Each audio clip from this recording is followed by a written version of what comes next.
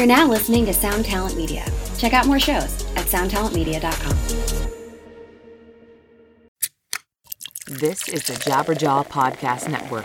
Okay, happy midweek to you, everybody. Today's show is brought to you, as all of them are, by Broadcast Supply Worldwide. That's bswusa.com. They pay for this studio. The studio itself that I record in, do music in, podcasting in, is brought to you by the wonderful folks at Broadcast Supply Worldwide. Get all your podcasting gear there. And guess what? You can get 10% off if you just use the promo code DOWN. So if you're buying a microphone, interface, bundles, packages, whatever it is, microphone stands, get it at bswusa.com. And they have a great support staff too. I'll tell you more about the good things about them over time, but they have really good phone support. If you have podcast questions, you don't have to ask me how to make a mix minus or hook up Skype to an interface. Call them, ask them, and get 10% off while you're at it. Like I told you guys before, if you hadn't caught up with the last couple episodes, this is middle of the week. I'm on my third podcast of the week, and I'm having a tremendous time. I already feel freedom and less pressure, and podcasting every day is going to be the best way for me to probably get better at podcasting, and honestly, it's just enjoyable to me. So thank you for everybody for downloading them. If you see an episode that looks boring, skip it. No problem here. I'm not worried about the numbers or anything like that. This is just an experiment to see what happens if I podcast every day, how I feel about it, and how it goes. I also really want to make this podcast work. It's like a big priority of mine, and I am going to launch a Patreon in a week or two. I have the good ideas for it, and I'm just going to go ahead and earn some trust and give you guys a bunch of episodes, and hopefully it's valuable enough to you, and you guys will want to participate and support that. And I'm going to create some social media communities and places to interact with people, because I don't do that yet really with the show. You can tweet me right now. That's about all you could do. You can tweet me at @ZodCarter on Twitter, and you can tell me if there's any good things you'd like to see in a Patreon or interactive stuff or good ways to interact. I'm interested in getting in that because I want to share articles and ideas and things like that with you guys. So stay tuned for the Patreon. Last thing I want to tell you about, a friend of mine, Chris, does a podcast called Modern Vinyl. It's also on Jabberjaw Media.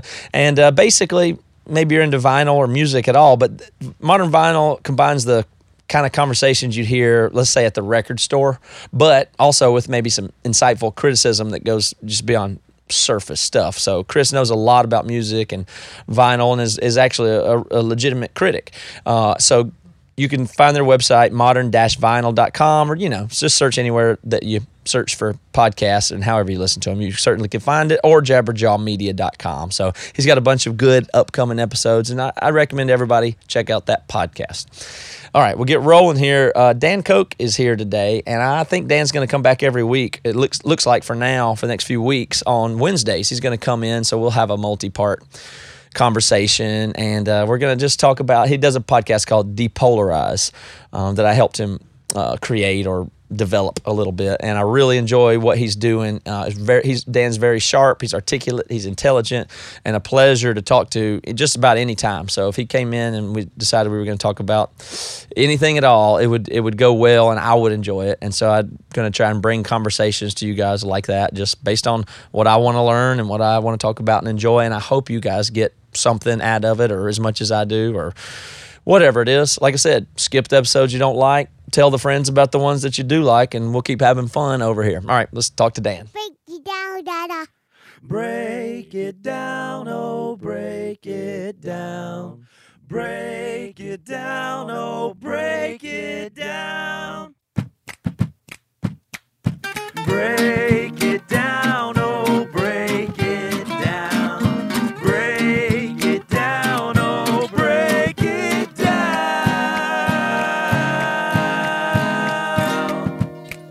Let's make color. Yeah, I listen to very few podcasts these days, even though Depolarize is now 30 episodes in, and Reconstruct is starting up soon, my second We'll one. talk about that in a little bit, Yeah. Your new podcast. But why are you listening to podcasts, Les? Man, I don't know. So I used to listen to a lot of political podcasts, especially around the election, and that's kind of what got me really interested in politics, was like Trump's candidacy sort of woke me from a long political slumber. Mm-hmm. And but I have anxiety disorder, which we've talked about before, and I just really have to limit my political intake. I see. And so I really do. I limit it to a few good sources, and I try not to bombard myself. And then that kind of led to this realization that I sort of have this novelty seeking thing, or like I just want these little dopamine hits of like new messages or notifications or New episodes. Yeah, new episode, like whatever, or just like sort of fleeting kind of content. And so that kind of led to me just like realizing, oh, I'd rather be listening to an audiobook that somebody spent 300 hours to put together an 8-hour audiobook than like listen to 8 hours of stuff that people took 16 hours to put together or whatever. Yeah. And not that podcasts cannot be great, and there are still some that I do listen to and whatnot, but I guess I'm really focused on like really thoughtful stuff. I have a limited amount of time, and I want stuff to kind of fill me up, not just entertain me. Yeah, but also maybe that thing, like, have you experienced, and are you experiencing the thing, like you said, with you referenced anxiety, getting right into it.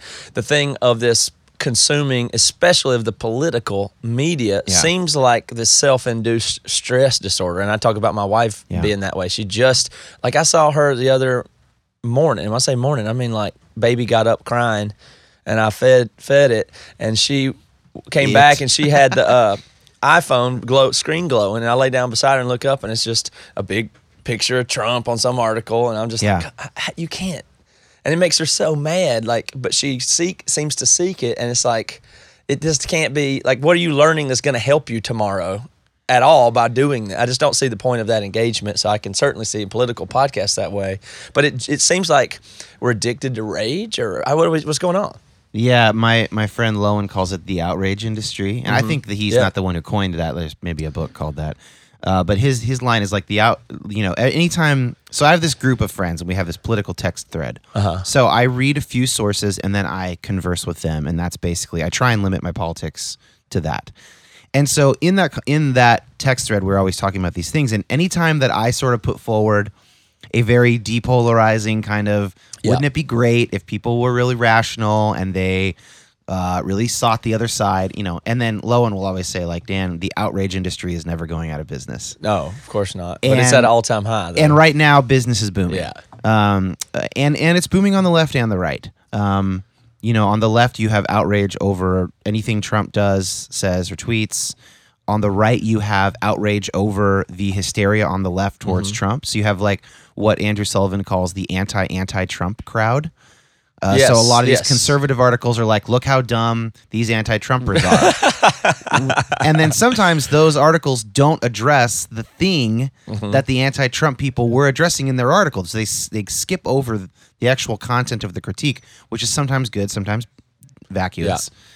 Yeah. And so, it is, I mean, it's like, I think that people are kind of waking up to it. Like, I think that it was a natural thing. I think it was a natural moment for Americans to be somewhat hysterical that a reality television show host who grabs women by the genitals and has never served in office and has not released his taxes is president. Like, I think that's okay. That's a crazy thing to happen. Understandable, but not sustainable, right? Let me not interrupt you or sound like I'm totally off base there, but are you really comfortable saying and really believe that he actually grabs women by the genitals, or is that you're just coloring that a little bit just to get right to the heart of it? Because I don't want to get into that issue, but I don't really know that. I understand he said that, and that's his general attitude, but I don't necessarily think that's accurate to say that he does or even did that. Now, he definitely said that, and it's hard. I mean, no defense of that kind of talk or that kind of way of being, but that wasn't quite literal. But a dozen or so women came out after that with allegations of sexual misconduct by him. So I'm sure he does something. Yeah. Okay, I mean, if anything, what you're asking is like, I know he claims to be a chauvinist badass, but maybe he's not as much of a chauvinist badass. Yeah, no, he's a show. Yeah, he is that for sure. Yeah, but the literal idea to take that ultra literally always rubs. I don't know. I think it's ultra. Anyway. Well, the problem is the problem is just as much that he doesn't think it's a problem that, Yeah, if he did it, absolutely, absolutely. My whole point is not. I'm just saying It's a natural moment. It's a crazy moment. That's what I'm saying. Yes. We're here having to parse that to not Yeah. freak out. I totally agree. and yet I don't think that hysteria is. You can't keep it up. I mean, like literally, our adrenal systems cannot keep it up. Mine can't. I had a vacation, half ruined by my inability to disconnect from political news while I was in Isn't Europe. it kind of even like, I mean, it's got to be some kind of entertainment. You just you can only say about people's behavior. The way I look at people, I kind of just think of them as animals, and I would only say, I guess you choose and like this then. So yeah, I know you're mad, I know you're upset, I know you're anxious, but it seems that you gravitate toward and select that at least. Like it's your choice to consume that, really. Yeah, I think that. I think there's it's becoming clearer. I think it was really, really unclear at first. What is this about? Like when I say this, I mean sort of mass news consumption, like you mentioned, Bridget. What is it about? Is it about like protecting the Republic from a tyrannical threat? I think at first it really seemed like that might be what this is about, and I think that there's still really good questions. We can talk about that later. Like I do think there's still some threat from Trump, but also we've seen sort of our system of government work a little bit, and he didn't get the health care bill through because actually it's hard to govern, right? And you can't just govern by executive order and fiat and tweet. And so I think now the question is, well, okay, are we really like am I on the front lines against tyranny right now by reading Huffington Post? I'm probably not. Right. And so, okay, like let's think clearly about what I will be doing to fight tyranny. So like, for instance, I will be marching in the Tax Day March. I will be waving an American flag. I will be sending a message. I hope to get interviewed or shown on some, local news or whatever, because I think it matters that our president has not disclosed his financial ties. But I don't need to read every article written about Trump's taxes between now and tax day. Yeah. I can just say 2 weeks from now, I'm going to go to that for a few hours, and I can actually save that many hours of reading articles if I know I believe that, right? So I think it's, honestly, it'd be really interesting. I haven't seen anything about this, but I would love to see some report or study about sort of America's entertainment and television habits and how some of that has just switched over to news consumption. Yeah. But it does seem still like very consumer driven to me. Of course it is. Right. It's entirely consumer driven. Yeah. For sure. And so that's what I wanted to talk to you about even mainly and first today. And we can get through this in the coming weeks and whatever, but you've set out to do Depolarize before Trump was even elected. Then he got elected. And at the time, I thought the title was good, but I thought your approach was almost funny in the sense that seemed like you started your podcast called Depolarize with a mission to help people understand who Trump was so that he would not get elected. But then right after you started, he got elected. Yeah. And at which point I text you, said, now your podcast name and mission is actually, I'm very excited about. I became really excited about it once I realized you were going to have to deal with both sides and you're going to go in the middle. And I know you and your intellectual integrity that you're going to do it right and be open-minded and listen. And now you really have your work cut out for you because now you really have a mission, because it seemed to me like, well, this is not going to go away at inauguration kind of no, thing. It was worse my probably already. Instinct. And it seems like even it's been more hysterical than I would have even thought, but it was clear that we're going to have that polarization problem. And I just wanted to check in overall after doing all the 30 interviews with really smart people, which I'm not entirely caught up on, but I've really enjoyed it. Are you more or less hopeful, and where are we at? What's your assessment of where is this the every American at? Man, that's a great question. Let me set aside where we're at for a second and talk about the difference between when I started and what it's become. Okay. So you're right. I did my initial impetus for starting the show was like, I want to do my part to resist Trump becoming president because I think he's dangerous. But as I thought about what I could do, And I talked with those friends who I mentioned in the text thread, my political friends who are also just really wise dudes. And I sort of thought through like what had been most successful on my own Facebook page, because I had been doing these kind of open-ended political threads with people for a while. I realized that like what I could bring to the table was this like moderating voice. Yes. And I don't actually think that. So I've thought about this. I think that really my aim there was like if I'm moderating, if there is moderate discussion, people will not like Trump. And this is when he could still have lost, right? And I still think that's true. Although the time to have done it would maybe have been like in the primary and not the general election in terms of that.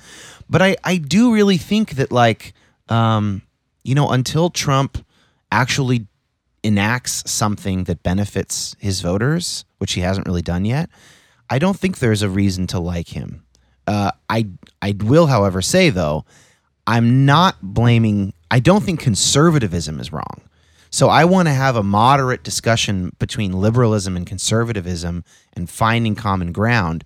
I mean, I just think that Trump is kind of ineffectual and vain and narcissistic and nepotistic. His business and his family are gaining all these rewards, and no voters are really getting anything from him. So that's interesting, because the depolarizing thing when he won, I was like, oh shit, I got a lot more work to do now than I did, just trying to defeat him. And I would have kept the show going. It would have shifted away from, well, maybe not, because who knows what would have happened if Hillary had won. Yeah, we don't know. You don't know. But anyway, so I just wanted to address that kind of transition moment. But where are we at? So I've had 30 conversations with people about this, many of them experts in their field. Some of them psychologists and sociologists, and some of them political scientists and authors and whatnot. And in the short term, we're worse off. In the short term, so we've become more polarized. Yeah. Like the trend is still an upward trend of polarization. Yeah, I would put it this way, and I'm not an expert, but if you really wanted to break it down, break it down. 2008 to 2016 was a time where the right sort of solidified its polarization of the last 30 years or so, which basically started with Rush Limbaugh, talk radio, and other talk radio hosts, and the Freedom Caucus, sort of the super conservative Tea Party movement. That was really kind of like the polarization of the right to really, really dumb it down.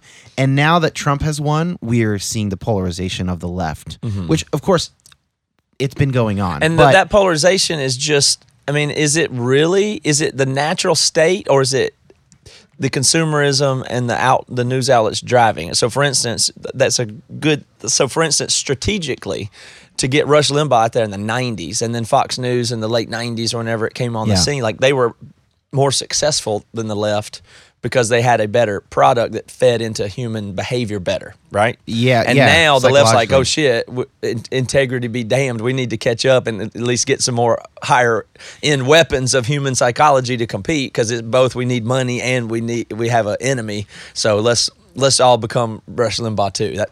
Well, okay, yeah. So it's not quite that broad. It's more like when people talk about like what does the base want, they're talking about like the primary voters, the voter base of a party is usually the more activist group. And to the extent that the base is fired up, quote unquote, to that same extent, the elected representatives of that party have to kind of like act out that aggression or that whatever. So right now you've got Judge Gorsuch maybe being confirmed in SCOTUS, maybe not.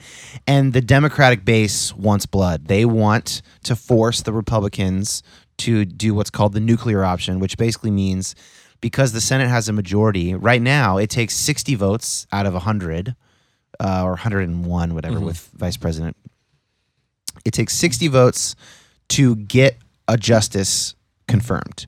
And that was set up for a reason, so that you wouldn't just every time you have a Republican president and Republican Senate, you get a conservative justice, and then you get a liberal, and then you get the point is to encourage moderate justices. you could argue that that's failed, but that was the idea. So if the Senate, the only way to get Gorsuch through, if Democrats will not vote for him, is to change the rules. That's what the nuclear option is called. And basically, they would rewrite the rules within the Senate, and you would only need a simple majority, 50 votes. And so if you're in a general sense, like, to rewrite the rules is a bummer because that just adds to partisan politics. Yeah. It means that it's even a bigger deal now that you get your guy into the Oval Office because all you need is 50 votes to get that justice. And rather than it being like, hey, no matter who becomes president, they're going to need 10 people from the other side to vote for him, so they have to pick somebody reasonable. That's like a moderating force in American politics. And so the Democrats are forcing the Republicans to abandon that moderating force to blow it up, the nuclear option. And so that's just an example of like the base, but the base wants that. The people who are going to Democratic town halls, the people who are firing up Twitter all day long, the people who are writing screeds on Facebook and who are whatever, who are focused in, are pissed. And therefore, okay, but see, and that's true, but that's a small amount of people that are that. Here's what I think. The Tea Party's a small amount of people. Yeah, it's a small amount of people, but they make the most noise. Squeaky wheel gets the grease. You see the same thing if if 97 people tweet about a company, the company freaks out. That sells things to 1 million people. So, but what it forces in this case is particularly goofy or dangerous or stupid. Is it forces the politicians to they have to align with the base first and foremost. So if the base goes a way that liberals don't want, they go, well, I might as well be the most aggressive voice with them because it'll help me defeat my other Democratic opponents at least. And at least we're not, overall, there's still more with that than Republicans, and it forces or encourages the media to feed that too. So there is I don't know if you have a sense of what, does it really originate from a small group of people or a large group of people or the politicians or the consumers to blame. But the problem is this whole thing of pushing everybody to the edges, the polarization further itself. left, further right, And is it, what I can't figure out is it an illusion? I mean, is it 10% of people on both sides and then 80% of us just trying to not step in dog shit and get in trouble? And it's like, I guess I'm going to have to safely lean this way but not rock the boat. But who cares? Like, that's the way I feel. I don't care. The way I had to navigate the world now is, who would I like to get fussed at from less? I don't care about this stuff. And I think it's fine, and this is fine, and that's not a big deal. And that is a big deal. I mean, you can't, if I would go through life like that and speak my mind, then I'm constantly, I feel like I'm pushed one direction or the other all the time. And I'm pretty willing to stick my neck out there and say stupid shit. And most people are not. So I'm wondering, is it 10% on each side that are polarized and then 80% of people just trying to navigate? Or is it like 48% on each side and 4% of moderates left? There's two different questions there. One question is, who's actually doing the activism that is making changes in their elected officials? And that answer is more like 10% on either side. But that's just because, 50% of people don't even vote, right? So, you have a sort of a vocal minority that always drives policy.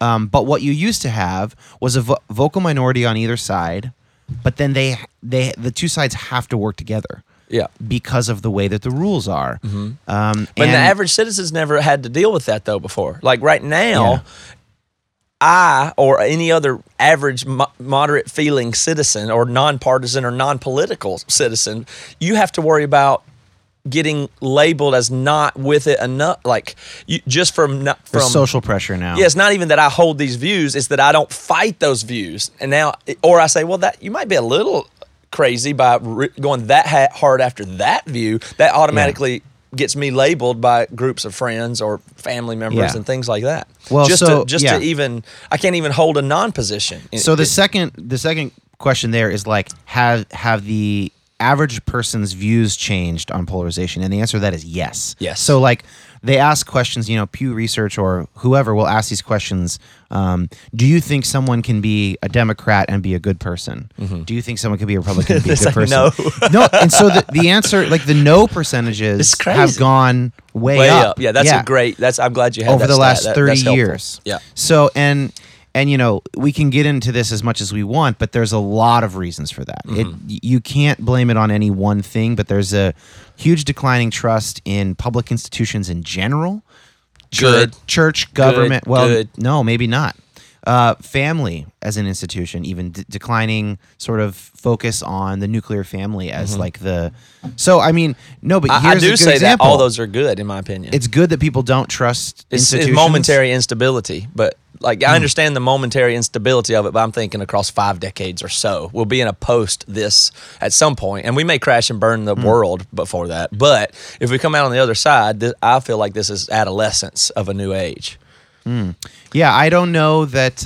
I don't know if I can agree because I don't know that human brains are capable of that. Well, think about the Civil War. Maybe that's the best thing to compare this to, and that just popped in my head. I hadn't thought about that. Might be some weird implications of saying it, but there's a bunch of people who had whatever opinion or no opinion, and then which side of the line are you on? It was an intense emergency situation for everybody, and it was momentary. Like it was and the ramifications are centuries and everything. But in the moment, you just had a bunch of people that lived somewhere in Maryland or Virginia or Pennsylvania or North Carolina, and they're like, I don't know. And then all of a sudden, it was live or die, and you had to decide. I mean, you were with it. You were with, that was it. You're and saying then and then it slowly back to normal after the conflict. Okay, but I don't understand the argument. Is that it's big conflicts are good because they I'm not saying they're clarify good. No, I'm things, not. No, I'm or- not even saying they're good. I'm just saying overall, I find society to be on an upward, positive progression and trend. I believe that about civilization and society for 10,000 years. Now, we do have a particular issue right now, and it's compounded by news, internet, new age, declining trust in institutions. But those are all human. All of those things are human progress, but they've made a perfect storm that's caused us quite a momentary blip of horror. Oh yeah, so I would not agree that declining trust in institutions is a mark of progress. I would say a mark of progress would be better institutions. Well, that's how you get them. You identify the problems. Like what we No, have. so I don't know if that's true. I don't know if you get better institutions by opting out of institutional life. Well, you got to have the pressure go back somehow. For instance, we're not likely to have a revolution like in China or France in 1600s or whatever. We're not likely to do that. Yeah. So this is the way we get change, and it's less violent than has ever been. We're tweeting. Even, Yeah. No, some people may get in fistfights, but okay. I guess I'm talking about the slow change of American cultural life. Mm-hmm. And like, for instance, at least in the near term, church attendance is like a major predictor of not becoming an opiate addict. Mm-hmm. So, it would be good if people had church communities and did not resort to drugs. Mm-hmm. So if you, at least in the short term, declining church attendance because of a lack of institutional, like families do worse. People end up committing more suicide and becoming addicted to drugs more easily. individually. But it's But not is our hard to see why this society's happens. rates of things overall, the Dude, I mean, Or- drug, like the opioid epidemic right now is out of control. It's worse than AIDS in 1985. But I mean, you don't it's think that awful. trend continues for 50 years, though. You can't think that. It's just not No, possible. but so for we instance- have a momentary. Now we're like, oh shit, that's a pain signal. If you look at humans as one giant superorganism or something, Yeah. this is a pain signal. Okay, but imagine someone who's in NA or AA for their addiction. They are now in a community of people. They are connected to other human beings. They are in a loose institution that they trust, that then gives them the strength to live sober for the rest of their lives, ideally. That's an institution. That's Yep. You don't want people losing faith in AA. Like, that would not be good. It sounds more to Well, me like I like you that one like 'cause it's voluntary You like more so, AA but- more than you like. But look, the Methodist Church down the street's voluntary as well. It is, but that's still you had to. I mean, you would have to admit that the cultural influences of forcing people into religion is not quite forced, but you grow up in this place with these parents, and Yeah. there's something that's not the same as opting into something there. Yeah, but And I also think no matter what institution it is, it improves and improves to some point, and then it can't. I don't think institutions ever, after they've become bloated and large and overly powerful, once that happens, I don't think they ever get fixed. yeah, I think They only get worse. I think you're putting forward like a common view that people have today. Mm-hmm. I don't agree with that view though. I think that institutions can change plenty. I mean, like the Catholic Church changed a ton in the 60s with Vatican II, for instance. But not relatively speaking to its entire history and amount of power and way they do things. I mean, I'm not saying there's no change and it can't be improved, and we got to do everything we can for our churches and our government. I don't want to overthrow them. Yeah, but the people that wanted to overthrow the, the Russian Tsar stuff, they didn't have any other way. They had to just have a revolution. We have better than that. So our negative response to problems with institutions and power is good that we can express them, and hopefully that can have some impact. But I don't think there's a way to turn it totally around either. Well, some of those institutions might need to be new or updated or whatever, but I don't think, like, you're talking about how people are raised. Look, you and I, and you more so than me, just because of, for whatever reason, we have this like post-evangelical like backlash thing in our brains. And we are a product, and I know you'd agree with this, we're a product of our moment. Our moment is we are podcasters in 2017, which means we were born somewhere between 1978 and 1985. And that means that we were raised in like the maelstrom of non-denominational evangelicalism in America. And even though you grew up in like a liturgical liberal church, you still were on tooth and nail. Sure. You played all these churches, Absolutely. Christian festivals. So when you were being formed as an adult, we were in the exact same subculture. We're all reacting to it. The liturgists are reacting to it. Rob Bell's reacting to it. We're all in this moment. Great. That is a thing that's happening, and it will have various effects. But let's get outside of that for a second. So we're mad about the particular failures of the particular institutions that we were raised with.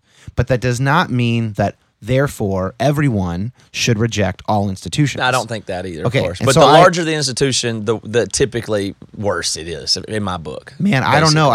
So I have a buddy who's joining the Catholic Church, and he told me his main reason for joining the Catholic Church is that he said the Catholic Church is in the position to do the most good of any institution in the entire world. That's a rational analysis. I like that. And I think that's accurate. Like, if the Catholic Church got on board with something human rights related, it would have more impact than the UN. That's an interesting point of view, yeah. So I don't think abandoning institutions is the answer. And I'll give a political But example. you're not hearing me say abandon them or overthrow the government I want anarchy or anything. So I know, but there's a subtle, like, if it's good that people lose faith in institutions, then what that says underneath is that institutions are inherently bad for people. They have an inherently bad side that increases over time. So does anarchy. As they grow. And yes, and so does anarchy. And so we need those institutions to be led and shaped by people of goodwill and maybe high we character. can figure it out, though. I'm trying to be optimistic, and the longer view I take, the more decades I take in my view, the more optimistic I am. That's the only way to say it. If you want to say acutely, I can say, screw this asshole politician, whatever it is, this thing, that local tax. You can be very acute in the narrow view and think it's a disaster what they're doing in Seattle with Bertha and how much it costs. That's all fine. If I take the long view, Seattle is awesome, and waiting you see it in 20 years. I don't think I think it's going to be awesome. That Bertha thing is a mistake. So what? Building a tunnel, whatever. Okay, let me give a political example. So this is from a Depolarized episode with Michael Ware, Faith in Obama White House or something like that. And he says, our generation, and I'm 33, what are you, like 37? 37. Yeah. So we're very into not identifying as partisan. And what we think that means is that we see through the bullshit of partisan politics. That's what we think it means to say, feels good to I'm say not that a Democrat, too, I'm an independent. That means I'm above the fray. Yeah. But he says, no. But that's fine. But that's not how change happens. If at the next Democratic convention, for instance, before they choose a nominee or as they decide their platform or whatever, if a vocal group of 1 million Democratic voters who are pro-life formed any kind of a group within the Democratic Party and said, look, guys, I get it. Women's lib movement of the 70s. It's a woman's right to choose. Patriarchy. Got it. I understand those arguments, but also there's a very rational case to be made for reducing abortions and not making it all about the rights. If that group came, do you know what would happen? The Democratic platform would change. And then all of a sudden, whoever gets nominated by the Democratic Party is incentivized by their constituents Or to take a softer line on Yes, abortion. That's absolutely And you true. will not do Totally agree. shit by Throwing your hands putting up and up an walking away independent and- candidate or whatever. Probably not. We'll see. Not in a two-party. I mean, literally, our whole Congress, every single rule is based around two parties. So you need a constitutional amendment to make a third party a valid thing. And people can argue with me on that. Maybe that's the ultimate road. I don't know. But in the short term, anyway, or the midterm. So in the next 50 years, if you want fewer abortions and you're a Democrat, then fucking be in the Democratic Party self-organize and is what you gotta do. organize. Yeah, absolutely. Organize Yeah. of a moderating voice within Yes. that party for Yes. that issue. But and see, that's I how agree with change that happens. so much. And let me see if I can. But the Democratic Party is a capital I institution, Matt. Okay, that's fine. I'm not. I don't have a platform of fully anti-institutional, but the premise here is very valuable. That institution, for instance, it's the inability of people to self-organize, take responsibility, think rationally, and understand what their actual power they have as individuals is. That is the problem. What we want to do is farm it out to the more powerful person, the strongest leader, to combat that strongest leader over there. And now we have more power, and we put our strongest foot forward. We need more of your time, resources, and energy, and you need to listen to me, and I'm going to help you because we have to fight them. And then the other people re-rally that and try to get more on the other side to fight this power. And so all you're doing is giving your power and your time and your resources to these figurehead things. It just doesn't make sense. And what you said makes total sense. But in my little example of going to the convention, then they're going to pick a figurehead.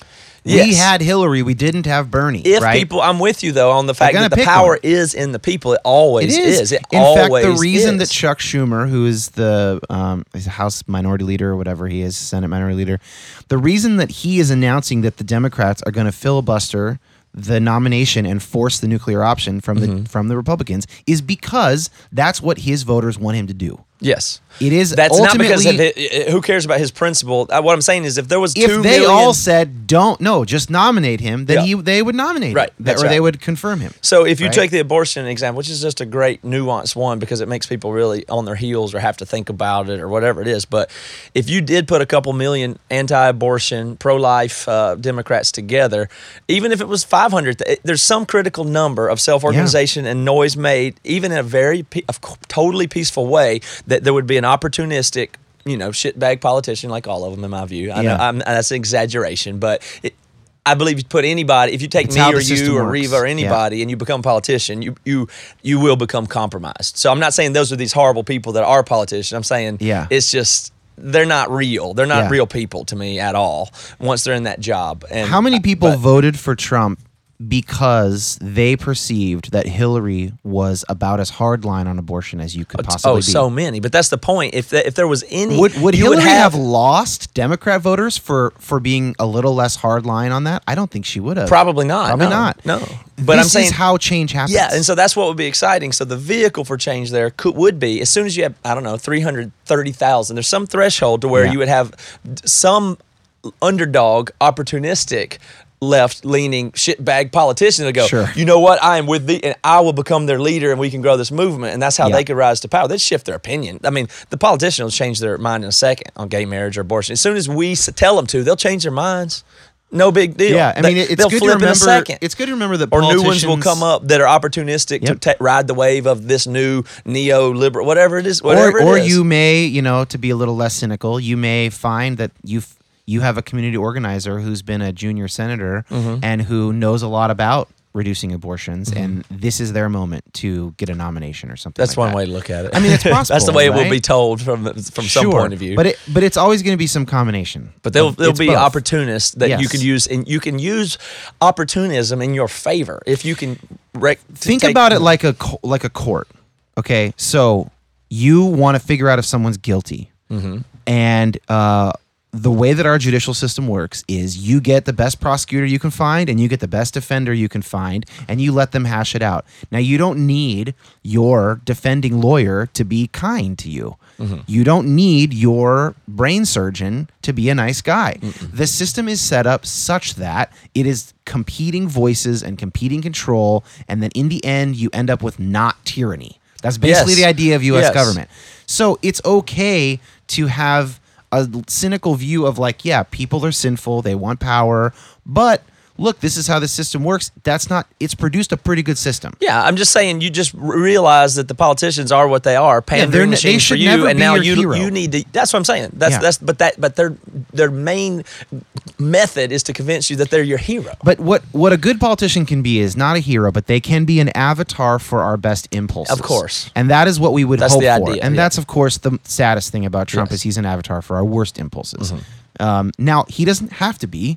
He could fight for healthcare and workers' rights and stuff like that, and he could not be that way. But so far, he's an avatar for pettiness, vindictiveness, greed, never asking for forgiveness.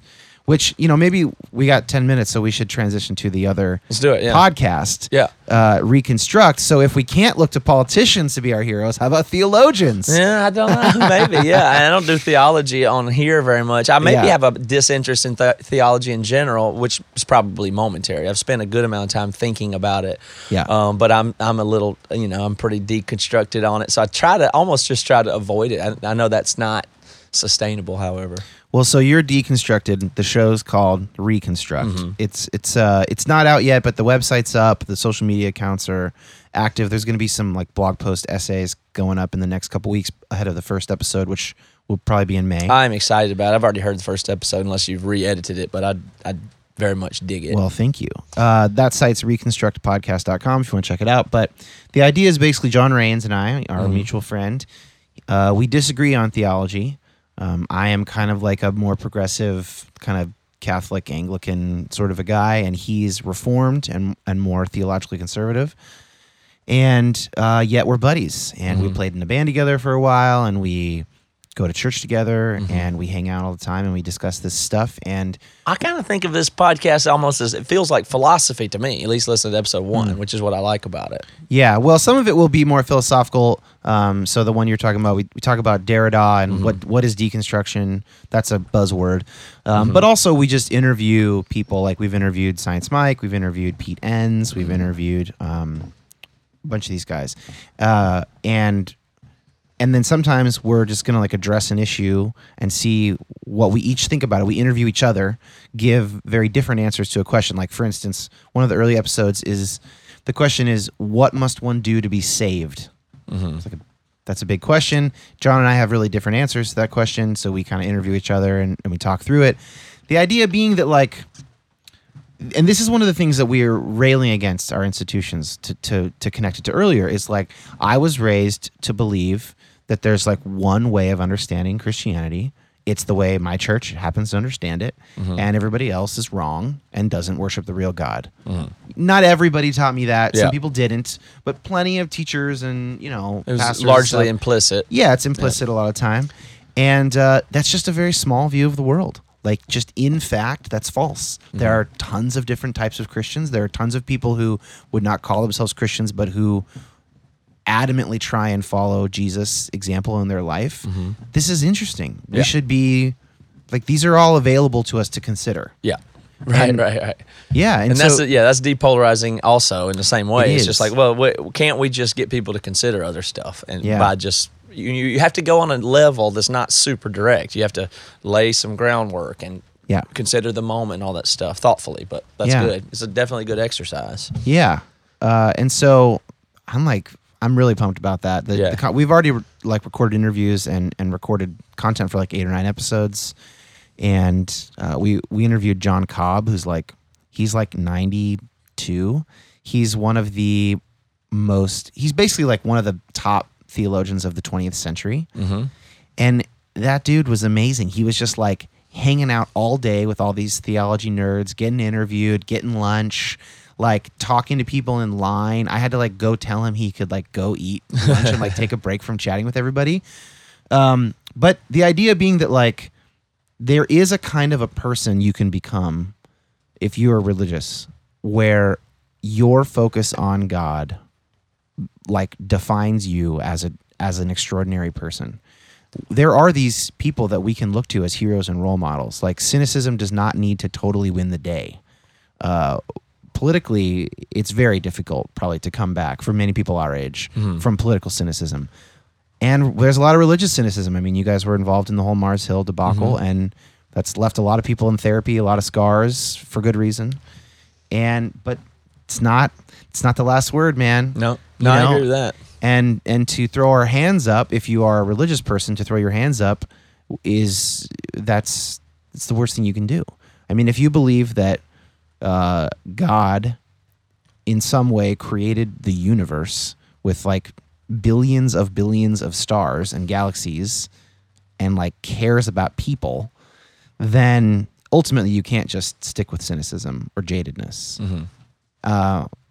A lot of us have deconstructed a lot of our faith. Like, is the Bible inerrant? Does it have errors? What can I trust in it?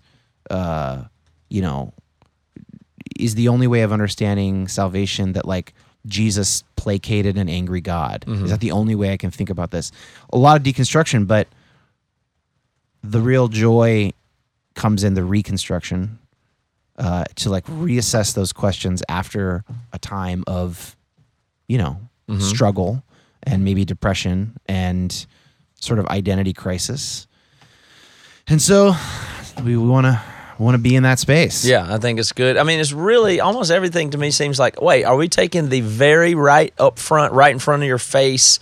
And I don't want to call it immature or childish view, but is there just a little bit more zoomed out way we can look at stuff? Can you just level up just a little bit and just step outside of yourself just a little bit to assess? That's what I feel like people aren't doing super good at right now.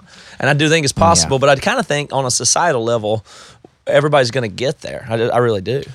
Oh, man. So you think that people's attention span's going to get longer? No, I'm not predicting that. I'm just saying that there's these things that come along in society, and it's this whole trick where I don't have the best analogy for it, but just for instance, the only one that comes to mind usually is snake oil salesman or used car salesman. Same thing, and they come along with a shtick that everybody falls for until everybody For a catches while. up, Yeah. and then they go, okay, I understand. And so right now, I feel like it's okay. They're not the worst people in the world. I understand what politics are. I understand what the media. You know what? I see what all this religion stuff is. Okay. Not that I'm above it or whatever, but I don't have to go. Right now, we could be, you said inerrancy. I could have engaged you there and said, but do you really think? I mean, that'd be a dumb conversation to have right now. Why? Because we're just Right just now it would be, yeah. right. It just, for I'm just trying to be one level above that, where you say something about inerrancy. I don't know. It's either right or wrong. All right. What are we talking about? How are we looking at the world? That's what I'm trying to. That's what I would like for people. Otherwise it's like you're just living in this childish black and white. Is it good? Is it bad? Did I get fooled by it? Did I not? Right. Am I with it? Am I not? But I think the thing to keep in mind toward that end is that there is not a simple one-size-fits-all, phew, I listened to Carter today and now I know that I'm above the fray. No, Like- but it's something about I don't know, maybe it's mindfulness or whatever, but it's something about self-education, self-awareness. I mean, the used car shtick doesn't work as well anymore. There's new ones, scams that people are falling through, or just cultural things where, you sound condescending to tell somebody. It's like, whoa, you're just caught up in the minutia here. This is just, you'll understand this if you stay with it or focus and cannot be so polarized or whatever. I think it's it is. good. Yeah, I think you do need to go into the weeds sometimes. Like, for instance, as we're talking about the rules for confirming a Supreme Court justice, if you don't understand the policy and the rule changes, then you actually don't know what you're talking. You don't know what's going on. You eventually have to negotiate a price and buy a used car. Right. You have You to. do and that's have to fine, do but that. You can understand the context of the situation. This guy, is Sure. he a liar? Is he a bad guy? No, Right, he's just right. a guy doing it. And you can just This kind of is just how slightly it is. level above Yes. it. I'm not saying Yeah. go to the next level of your journey. It's nothing like that. Just usually we're just this much closer to having a little bit. It's like one step above or back. So And I think faith-wise, the whole society is able to do that. So faith-wise, you feel like people see beyond the kind of pastor speak and whatever, Yes, like the way that yes, Christian they're starting books to. are marketed. Right, and- absolutely. okay, right. got it. So just the emergence of the term Christianese is an example. Great. Yeah. Okay, that's good. I'm with you. But the question is not how effective Christian salesmen are. The really fundamental question is like, does God exist and love me? Yes. And if he does, then great. if I can identify the snake oil lines and the used car salesman lines Yeah. and get those out of the way, all the better to get to the real meat. Yes. And so one of the things that basically what we're trying to do is two things. Number one, we're trying to get to the meat, but we don't agree on the meat. And so what we're trying to show Yeah. by getting down to the meat together and still disagreeing is that there are many options for people. Absolutely. I'd But say that's worthy endeavor too. Always pointing at the meat. Like, who gives a shit about how well you can make your sermon sound to like convince people in the moment or whatever? Like, what are you teaching them? It Like, just feels like everybody, like you have to zoom out. It feels like everybody's got binoculars strapped to their eyes. So good luck trying to agree about what you're looking at or talking about, or Yeah. you know what I mean? It's just Yeah. like you just have to get a grip on the situation, and then it is the worthy endeavor. It can only be done. Otherwise, you're just fighting about something, which is the same. well, I thing's basically happening. agree about zooming out, and that's something that we can continue talking Yeah. about next week. But I think you zoom out when you take something seriously and simultaneously zoom out from it. That seems to me to be that's the balance. Mm-hmm. You are above it insofar as you understand that there's a larger game being played, Mm-hmm. but you're not above it in that you then don't have to interact because Right. this stuff matters. Yeah, you're really stimulating my mind here. This is good. And it's created another analogy for me. I'm a mechanical person. I think in concepts and mechanical and physical things and systems is what I think. I love little things. Like I like these big conceptual thinking and stuff like that, but I love wiring up a little panel or hammering something or working on a diesel engine. I love those things.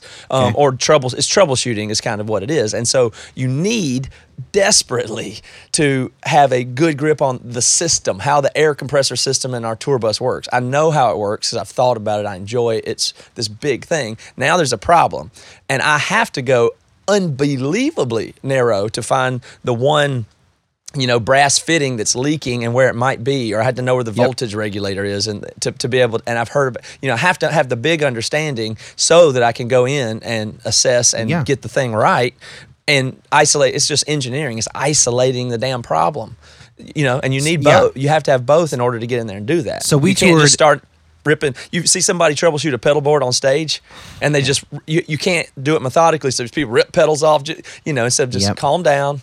Figure Take this out, skip all the pedals. You come back in one at a time. You can isolate it. There's a method to do that, and you will find the right answer. But not if you don't understand the signal flow.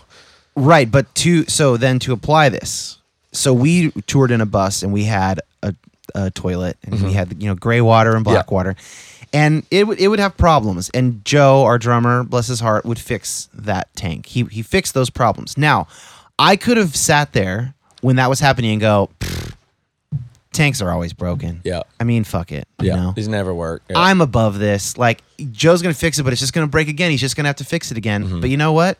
Joe fixed it. Yeah. And then I could use it. Yeah. It's immature of me to end at, well, fuck it. The system's broken. Yeah. That's immature. You I say agree. the system is broken, and here's what has to be I'm done just to trying fix to it. isolate problems. I'm good at that. I think that's okay. I'm looking at other people to, there's only I can make a couple quick fixes. I'm not actually a diesel mechanic or whatever, but isolating problems is progress. Yeah. And isolating problems in institutions and religions is progress. Yeah, but okay, so last thing I'll say then, back to institutions. Great, but we don't want to be the people with the posture of throw our hands up and forget all the institutions. I know better. No. I'm jaded. I've seen the other side, and this is all bullshit. It's no.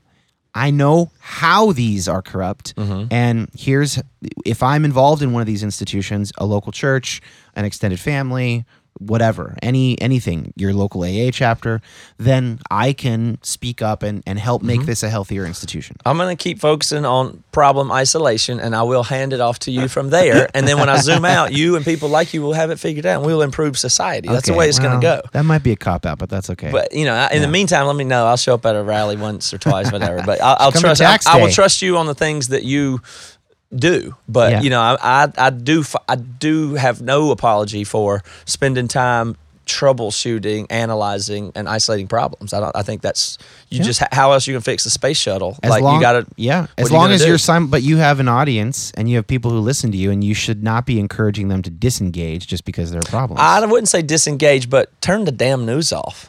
Well, that's fine, but Just don't watch it. But I think it's different for politics and religion, And we're out of time, so we'll talk about more. I'll be back next week. Absolutely. We're doing this once a week for a while. Yeah, appreciate it. We'll talk about how I'm trying to wean myself off of an iPhone. Oh, I'd love to hear about it. We'll do that next week. Thanks, Dan. Yeah, thank you guys.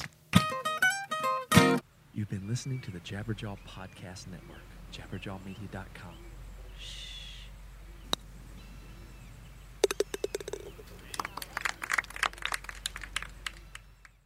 Hey, this is Chris Swinney, formerly of the Ataris and currently host of That One Time on Tour, part of the Sound Talent Media Podcast Network. Have you ever wondered what it's really like on the road? The highs can be euphoric, but the lows can be crushing. Join me every week as I chat with industry pros about what it's like living out their wildest dream and, in some cases, their worst nightmare. Past guests of the show include members of NoFX, Pennywise, Bad Religion, and more. Listen and subscribe at soundtalentmedia.com. Bonjour, this is Fabulously Delicious, the French food podcast. I'm Andrew Pryor, and every week I bring you the wonderful and fabulous people involved in French food, whether they're here in France like me or from around the world. Each week, we dive into a specific topic, be it a French dish, an ingredient, or a French cuisine cooking technique. My guests are all about French food, so come join me on Fabulously Delicious, the French food podcast. Bon app!